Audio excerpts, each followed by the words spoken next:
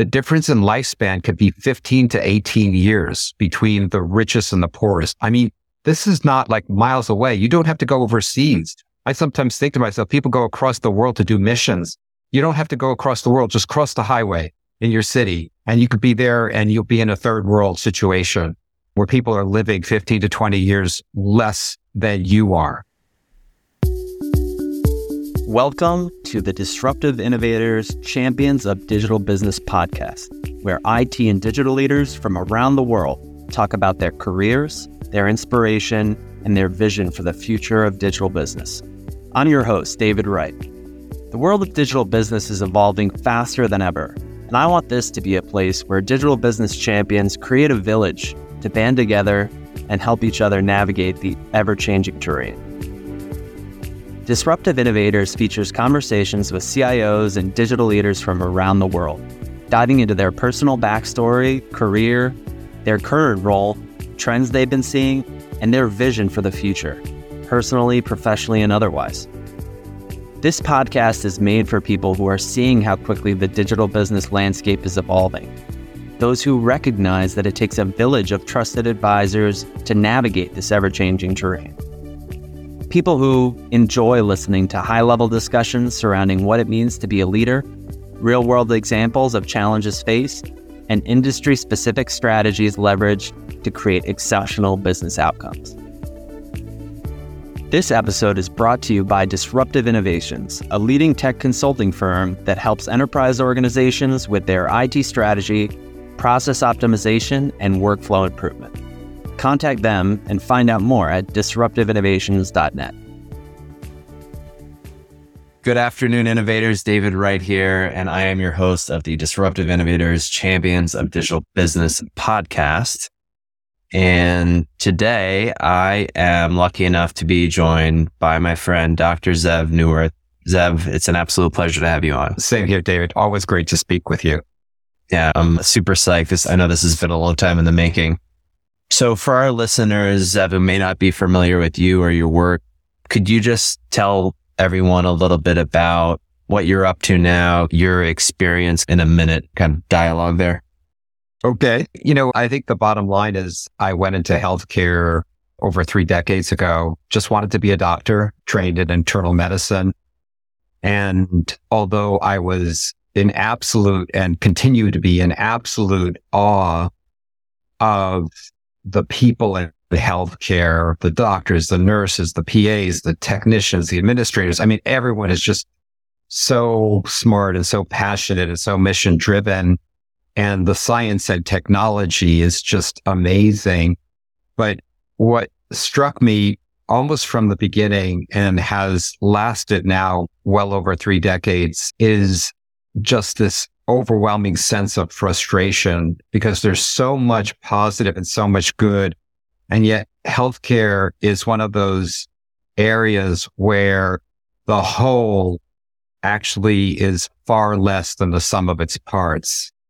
And in particular, we could dive into this if you want, but in particular, I would say not just frustrated, but absolutely offended by the way that people get treated in our healthcare system. And by people, I mean patients and their families primarily, but also as I started to move into my first career as a medical educator and attending physician, I was just shocked to see how doctors and other providers and nurses were treated in the system.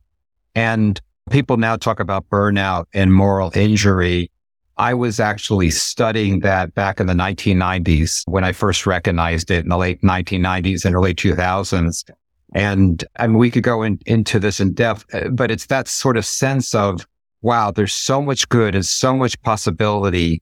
And yet at the same time, the reality is so far beyond the walls. This latest book that I wrote, I really liken healthcare delivery that we've been in for the past few decades to the dark ages. And I'm going to stick with that story. And I'm happy to debate anyone on that because we have been in the dark ages.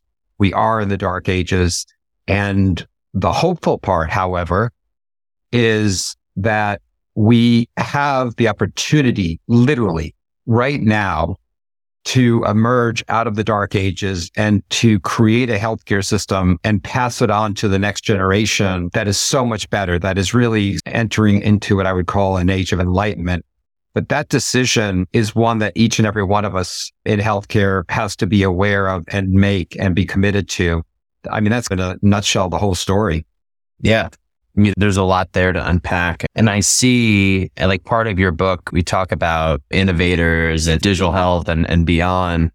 I saw in the news recently, one of the executives at Intermountain was involved in this pharmaceutical project in Utah where they were going to be releasing an affordable insulin. And I know you touch on diabetes in your book, right? And just the impact that treating diabetes more effectively and or preventative care prior to people even getting diabetes, the impact that could have on the healthcare system, both from the disease itself as well as the residual mental health effects that it has.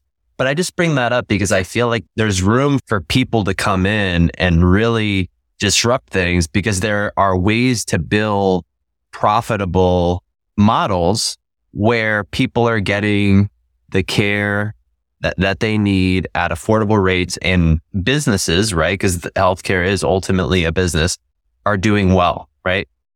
Absolutely. Just to stay at a high level, we could dive in wherever you want to or double click wherever you want to, but there's so many issues in healthcare. But I think the overarching issue for me is this. And again, in the book, Beyond the Walls, I wanted to take a big picture perspective because it is really important to do that, because we can go down lots of rabbit holes.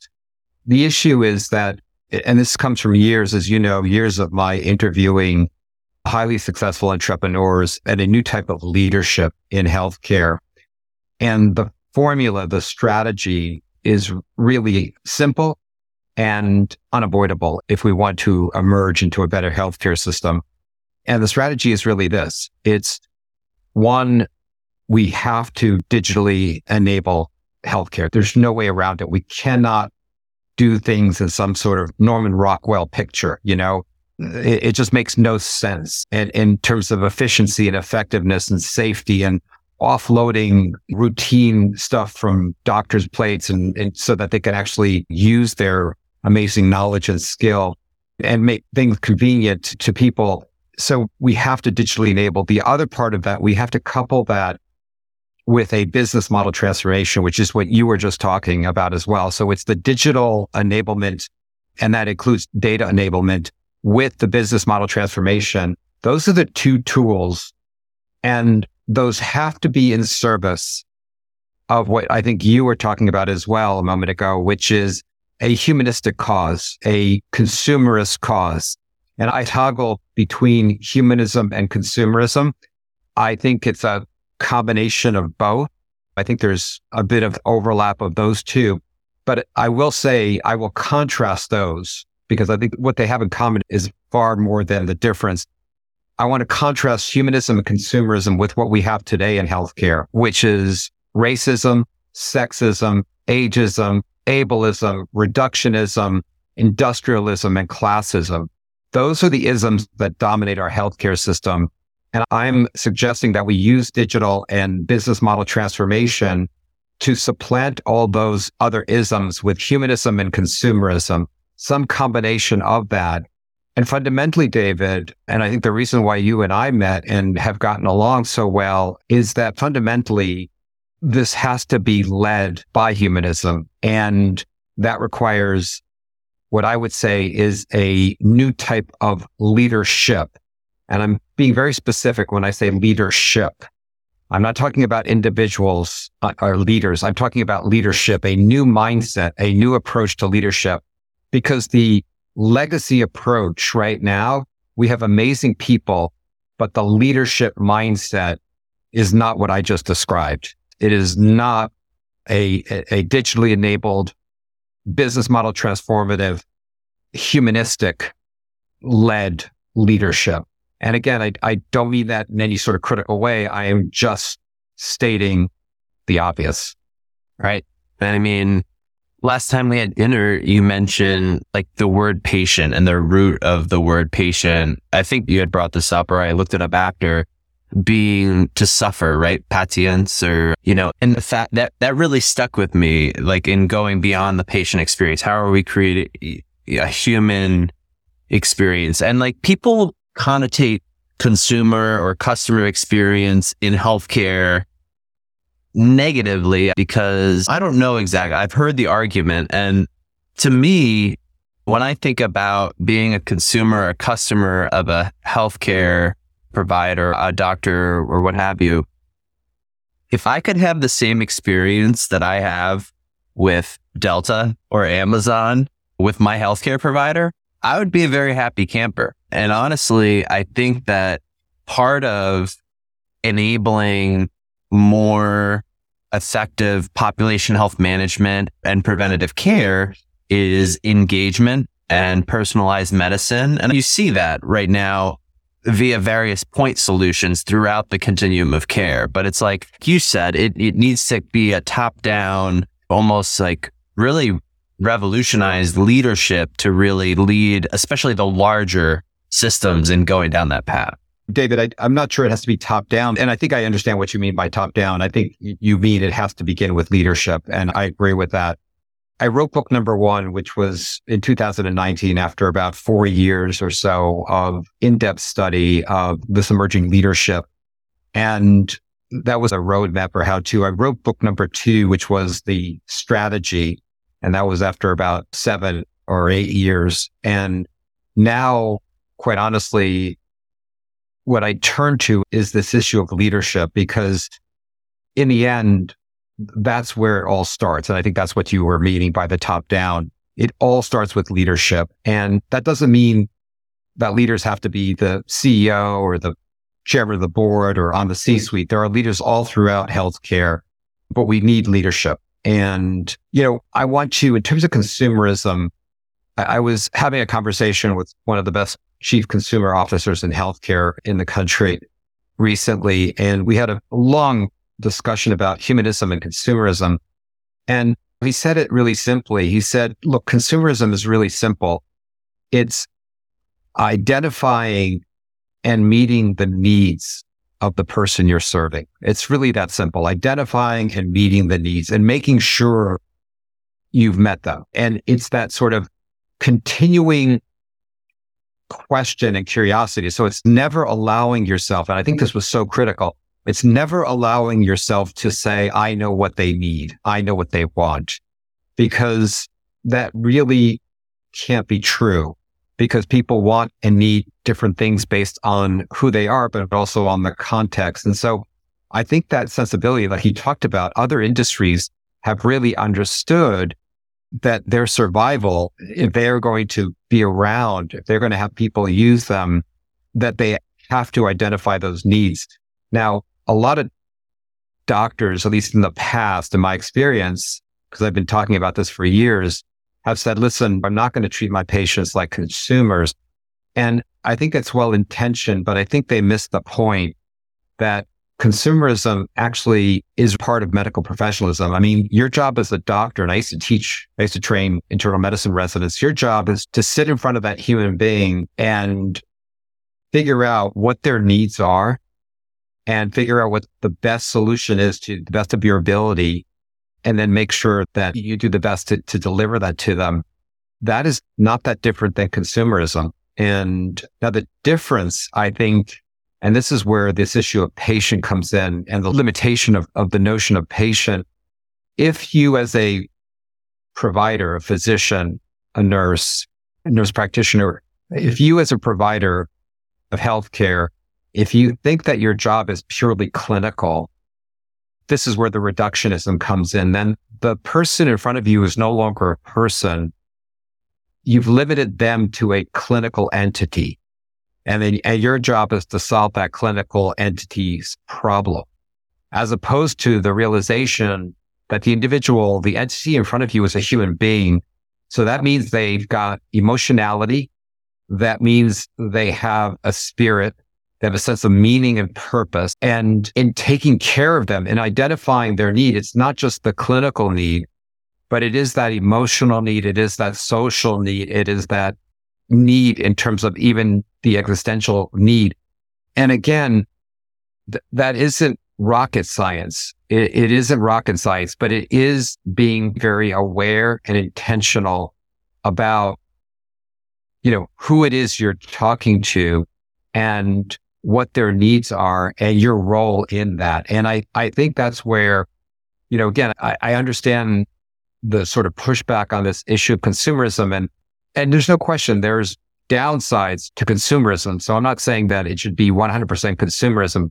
As you and I've talked before, I tend to toggle between humanism/consumerism. I think it's both. Yeah. And it's interesting too, based on what you're saying. I also think about the fact that engaging and promoting humanism and consumerism, for me, it opens up the door to how am I engaging with this individual while they're still well as their healthcare advocate? Because when they're a patient, they're coming to me, there's something wrong and I'm treating them clinically, right? How am I engaging with them to promote their wellness?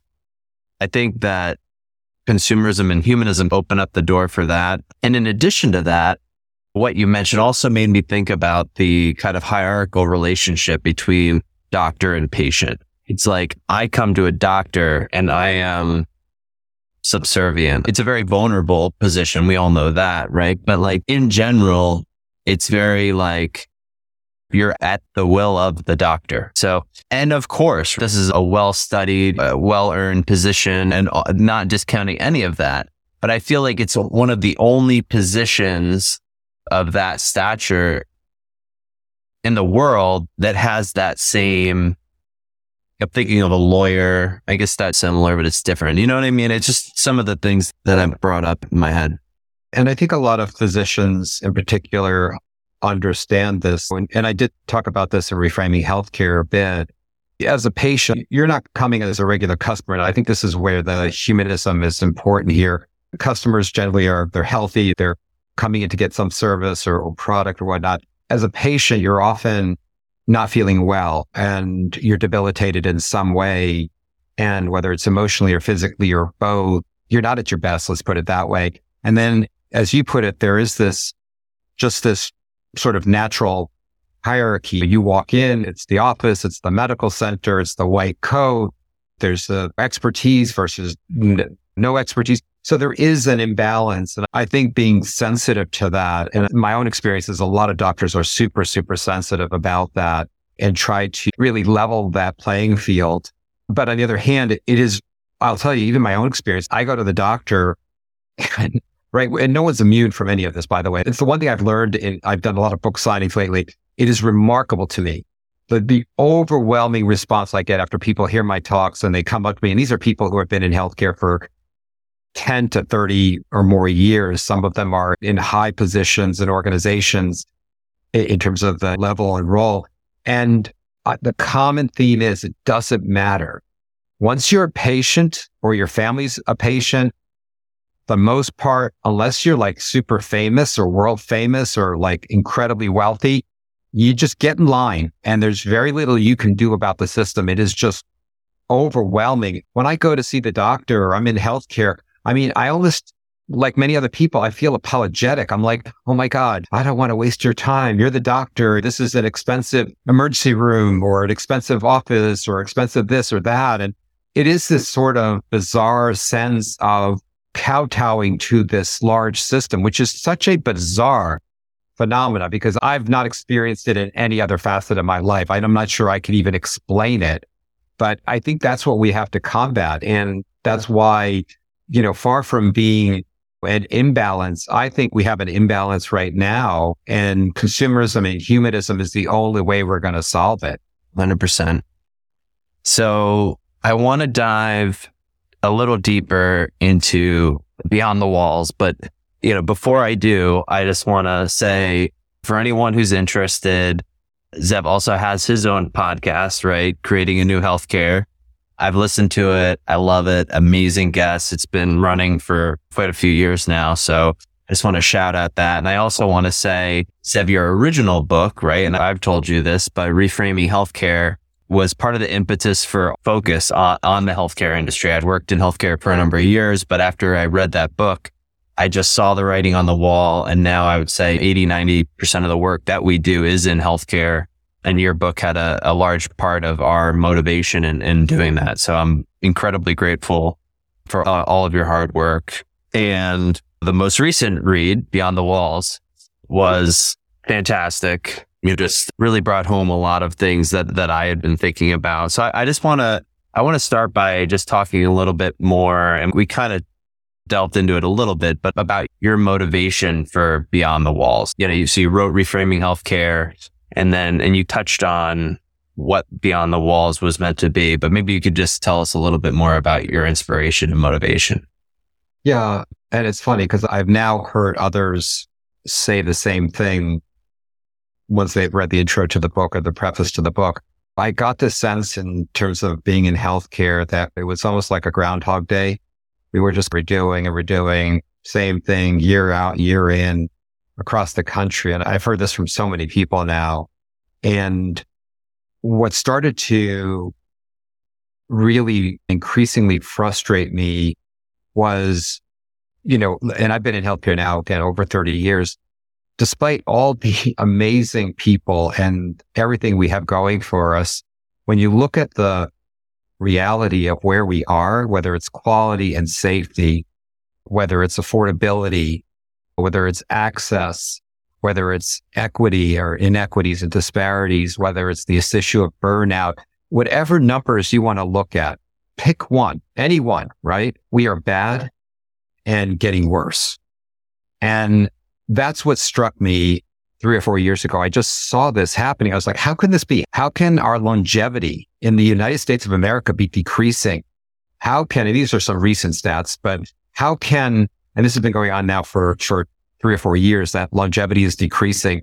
How can infant mortality be increasing in the United States of America? And yet it is. I think we may be the only developed nation in the world in which infant mortality is actually rising.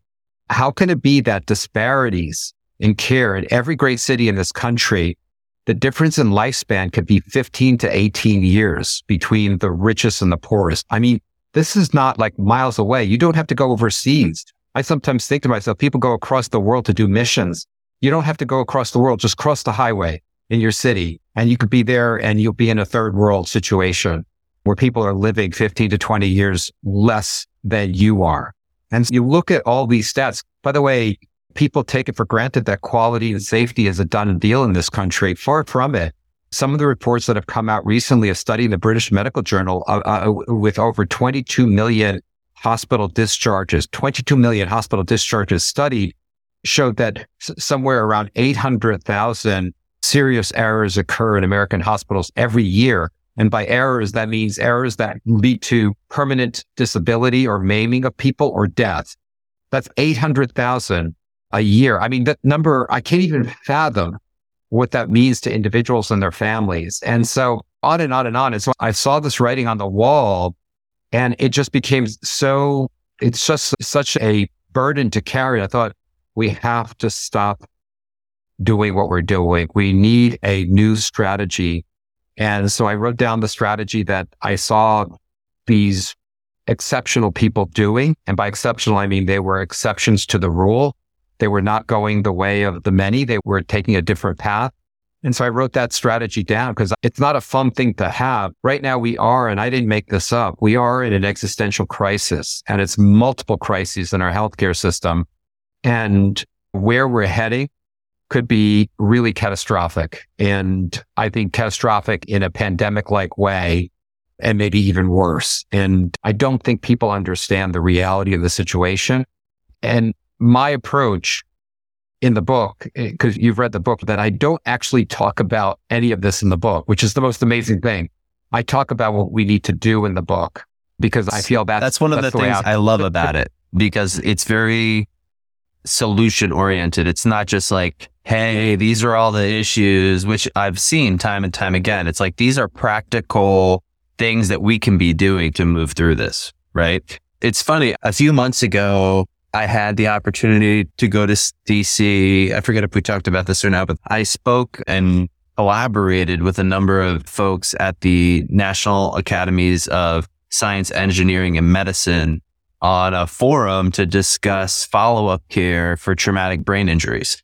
So you talk about that 800,000 number. Part of that number inevitably is folks that have had traumatic brain injuries that don't have any, necessarily any immediate symptoms following that acute incident, and they get discharged and they float out into the ether because these issues start occurring, and they're much less apt to follow up with the healthcare provider themselves because some of the issues impact their cognitive functioning, some affect their emotional state, and they're untethered, right? So beyond the walls, engaging with humans and consumers in their home throughout their journey of life, right? That when I think about what healthcare should look like, I want to be this partner in care from when a child is born to the moment they pass, and how am I helping promote their wellness and really keep a hand on their back throughout the journey of life. That's the Pollyanna vision I have for it. But there are practical steps that we can be taking now to get closer to that, right? Yeah. Yeah. I mean, what you're describing is interesting. We see healthcare systems across the world that have far less money, but they do what you just said, which is they realize it's that sort of someone else helping us navigating the system, informing us, this is what is available to you. This is what you should be doing now to promote your health. And we don't have that. In fact, it's interesting you talk about traumatic brain injury, because one of the people that came up to me in a book signing about a month or two ago at a large conference was someone who had been in healthcare for probably well over 20 years and knew what she was doing. She really was a professional with a lot of experience in the healthcare industry. And she had a traumatic brain injury from a skiing accident. And very much to your point, but exactly what you were talking about, she said the thing that really shocked her, and this is someone who knows healthcare inside and out. She said the thing that shocked her was that she had to put her own medical team together. There was no one who could say, you need these 5 or 6 different people. Let's get them together. Let's coordinate your care team. Let's integrate your care. Let's make sure we're doing the right thing. No one did that for her. And she had to, with traumatic brain injury herself, she had to get out of bed, deal with her own issues, and organize her own health care. And she said it took her 2 years. She said 1.5 years to 2 years to put the team together, to get everyone she needed. And then she was in charge of her team, which is ridiculous. And on top of the fact that she had traumatic brain injury and she was organizing it, creating Excel sheets, following her own data, sharing the data, integrating the team. It's just such a small story that paints the big picture of what's missing in healthcare. And you're right. It's a pretty simple concept. And I think, again, to do it, we need to do the things I outlined in the book, which is we need digital. This cannot be done with paper and pencil, and even our current electronic medical record system as it is. It needs digital enablement, and it needs a business model transformation so that the system has a viable, sustainable way of doing that. And in its purpose is, its cause is, call it what you will, humanism, consumerism. But that's, I'm telling you, it's really shocking to me that when we put our hats on as healthcare people, whatever you are in healthcare, you have a hat, and then you have this mindset that is just like you march forward in the traditional way. The minute you take that hat off and you're a regular person, you're a patient, it's a whole different mindset and what it's like. And it's really, I'm hoping that it doesn't take every healthcare leader and employee to have to be a patient to figure out that we have to change the system. I don't believe that it will take that, but it almost seems to me like until you experience it, it's very hard to have that sort of inner gut feeling that the system has to be fundamentally changed. Yeah. I will say that I sense more of a shift now in this moment in time today. There's exponentially more momentum today than there was even 2-3 years ago. Now, I will say that a lot of it is, I believe, kind of self-serving to a certain extent, in that if health systems in particular do not make these changes, they will go the way of the dinosaur, right? They will not be able to remain competitive, profitable, and so on if they don't engage in certain, changes in digital enablement and otherwise. That said, there's a ton of opportunity. A simple use case too that I see a lot of is just like in trending towards personalized medicine, right? Like how old am I? 37, year or two, I'm going to be needing a colonoscopy, right? That is included in my insurance, right? And it's with a copay, right? But it's something that it's preventative care. I'm pretty sure it's annual.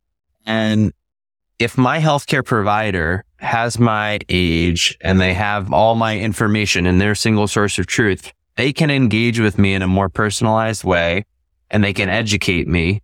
And things like that are simple ways to promote preventative care and also book more appointments for the system or the healthcare provider themselves. So as we shift, those are just some of the basic changes that absolutely should be happening, creating a more personalized experience for patients, in my opinion. Totally agree. And yeah, I think you're right. As we get further and further into what I have been starting to call the darkest hours of American healthcare, we're in it already for sure, but we're going deeper and deeper into that zone. I think that folks are realizing, including leadership across the board, we have to do things differently. And some are further ahead than others, no question about it, for various reasons. But I think you're right. There is a greater momentum. The issue, and again, when you ask why I wrote this second book, because it's a lot of work to write a book. I think the reason that the compulsion for me, what compelled me to write it was, okay, but what do I do? Right? That's the question that everyone asks. What do I do? And my answer now is, here's the strategy. Here are numerous examples of individuals and organizations that are following the strategy. This is how they've done it. I can't give you your exact recipe or your exact formula because everything's contextual, but we could adapt it to your situation. But there is an overarching approach that you have to adopt, and then you could adapt it to your specific situation. And so I do think we need to move faster and bigger. And at least in my opinion, as I'm observing things, the issue of affordability and disparities in particular, I think these issues have ramifications that go beyond healthcare. In fact, I'm certain of that. I don't think that's a new concept.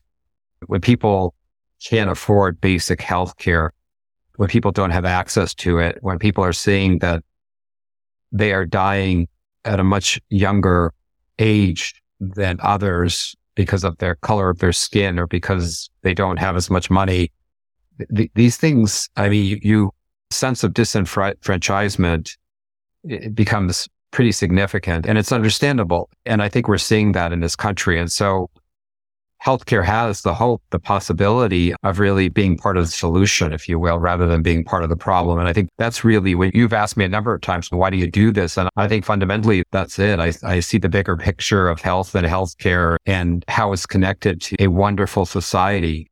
I love that you bring that up too, because and I've talked about my mom's nonprofit, the Center for Great Expectations, plenty of time on the podcast. But when I think about addressing societal disparities and things like that, these are individuals that have experienced significant trauma, right? Generational trauma. And these teens, their children, adults, how do I expect them to get out of this cycle without the right care, right? The right care, right? Because there's, for example, if that individual is suffering from addiction, right? And they go to a treatment facility, they detox, they attend some meetings and hear some of the message, but then they get sent back right to where they were before with the same triggers, the same trauma. I mean, it's very hard for an individual to get out of that cycle, right? So how am I lifting them out of that and providing training on life skills, how to be a parent when they were never parented, right? Or loved, supportive housing to get them out of that situation. And I see it breaking cycles of crime, poverty, and addiction, and really starting to address those disparities. And you mentioned infant mortality, that as well. But a lot of people, like when they think of changing the healthcare system, that aspect of it, right, isn't even like on the radar per se. But I'm excited the center is starting to integrate into primary care now. And I really hope that's part of this, because I think that it will start to help with some of those disparities that you were mentioning. Yeah, it's wonderful listening to you talk about your mother's work. I think, again, I have to smile because there's so many people doing such good work, and there's so much opportunity at the present moment and more opportunity to do more work. It's really hopeful. I'm glad you mentioned it, because for me, that's the important thing. And this is why, despite the fact that I've been laying down some harsh realities in this conversation, at the same time, there's so much good that's happening. And I find personally and professionally that when I focus on the positive, it generates more positive. It's like, oh, someone is doing that. Can I do that? Or can I adapt that to what I'm interested in the part of the world that I'm interested in helping to fix and make better? And so it's a very generative, positive cycle and spiral so thank you for sharing the story of your mother. You've shared it with me before, and I love it every time I hear work your mom's doing. Thank you. Thank you, Zeev. This has been amazing. I've read all your books. We're friends now. I didn't know exactly what to expect, but this dialogue has been fantastic. We're almost out of time. I have a question I always like to end on. Before that, any actionable recommendations or closing thoughts that you would want to leave folks with surrounding Beyond the Walls or just in general? Yeah, picking up what I said, I think it's easy to feel like you can't make a difference and like, what can I do? That is the number one question I get asked, or I've been asked since the publication of the book, but what can I do? And I'm hoping that these conversations that we're having, the writings, the actions themselves, I hope that it gives people not only just inspiration, but also a direction, and opens up some opportunities for people to say, oh, I could do this, or I could join that, or I could start this. And so I think we need to, I'm putting out a podcast tomorrow, which is going to be really interesting. And I actually think it's startling. And in it, I say, we can't be silent. Silence is, whether it's from apathy or acquiescence, silence is death. Silence is our biggest enemy. And I think anything you could do in terms of, in a, I would say, peaceful way, in a positive way, constructive way, anything you can do to even writing your senators or going to volunteer, it's just, I think it builds on itself. And I have to say, it's a lesson I remind myself of all the time. So this has been great. The last question I like to just always ask my guests is, if you could go back 5, 10, 15 years in time, what advice would you give your younger self? I would say, don't be afraid of voicing and acting on your core commitment. I love that. So cool. Zeev, this has been an absolute pleasure. Thank you so much for taking the time. Oh my God, David, thank you. Really appreciate it. Love talking to you. Absolutely. And to our listeners, thank you for tuning in. We will catch you all next week. Thank you for listening to the Disruptive Innovators Champions of Digital Business podcast. If you enjoyed this episode, please leave a 5-star review and subscribe to enjoy future episodes. This episode is brought to you by Disruptive Innovations, a leading tech consulting firm that helps enterprise organizations with their IT strategy, process optimization, and workflow improvement. Contact them and find out more at disruptiveinnovations.net.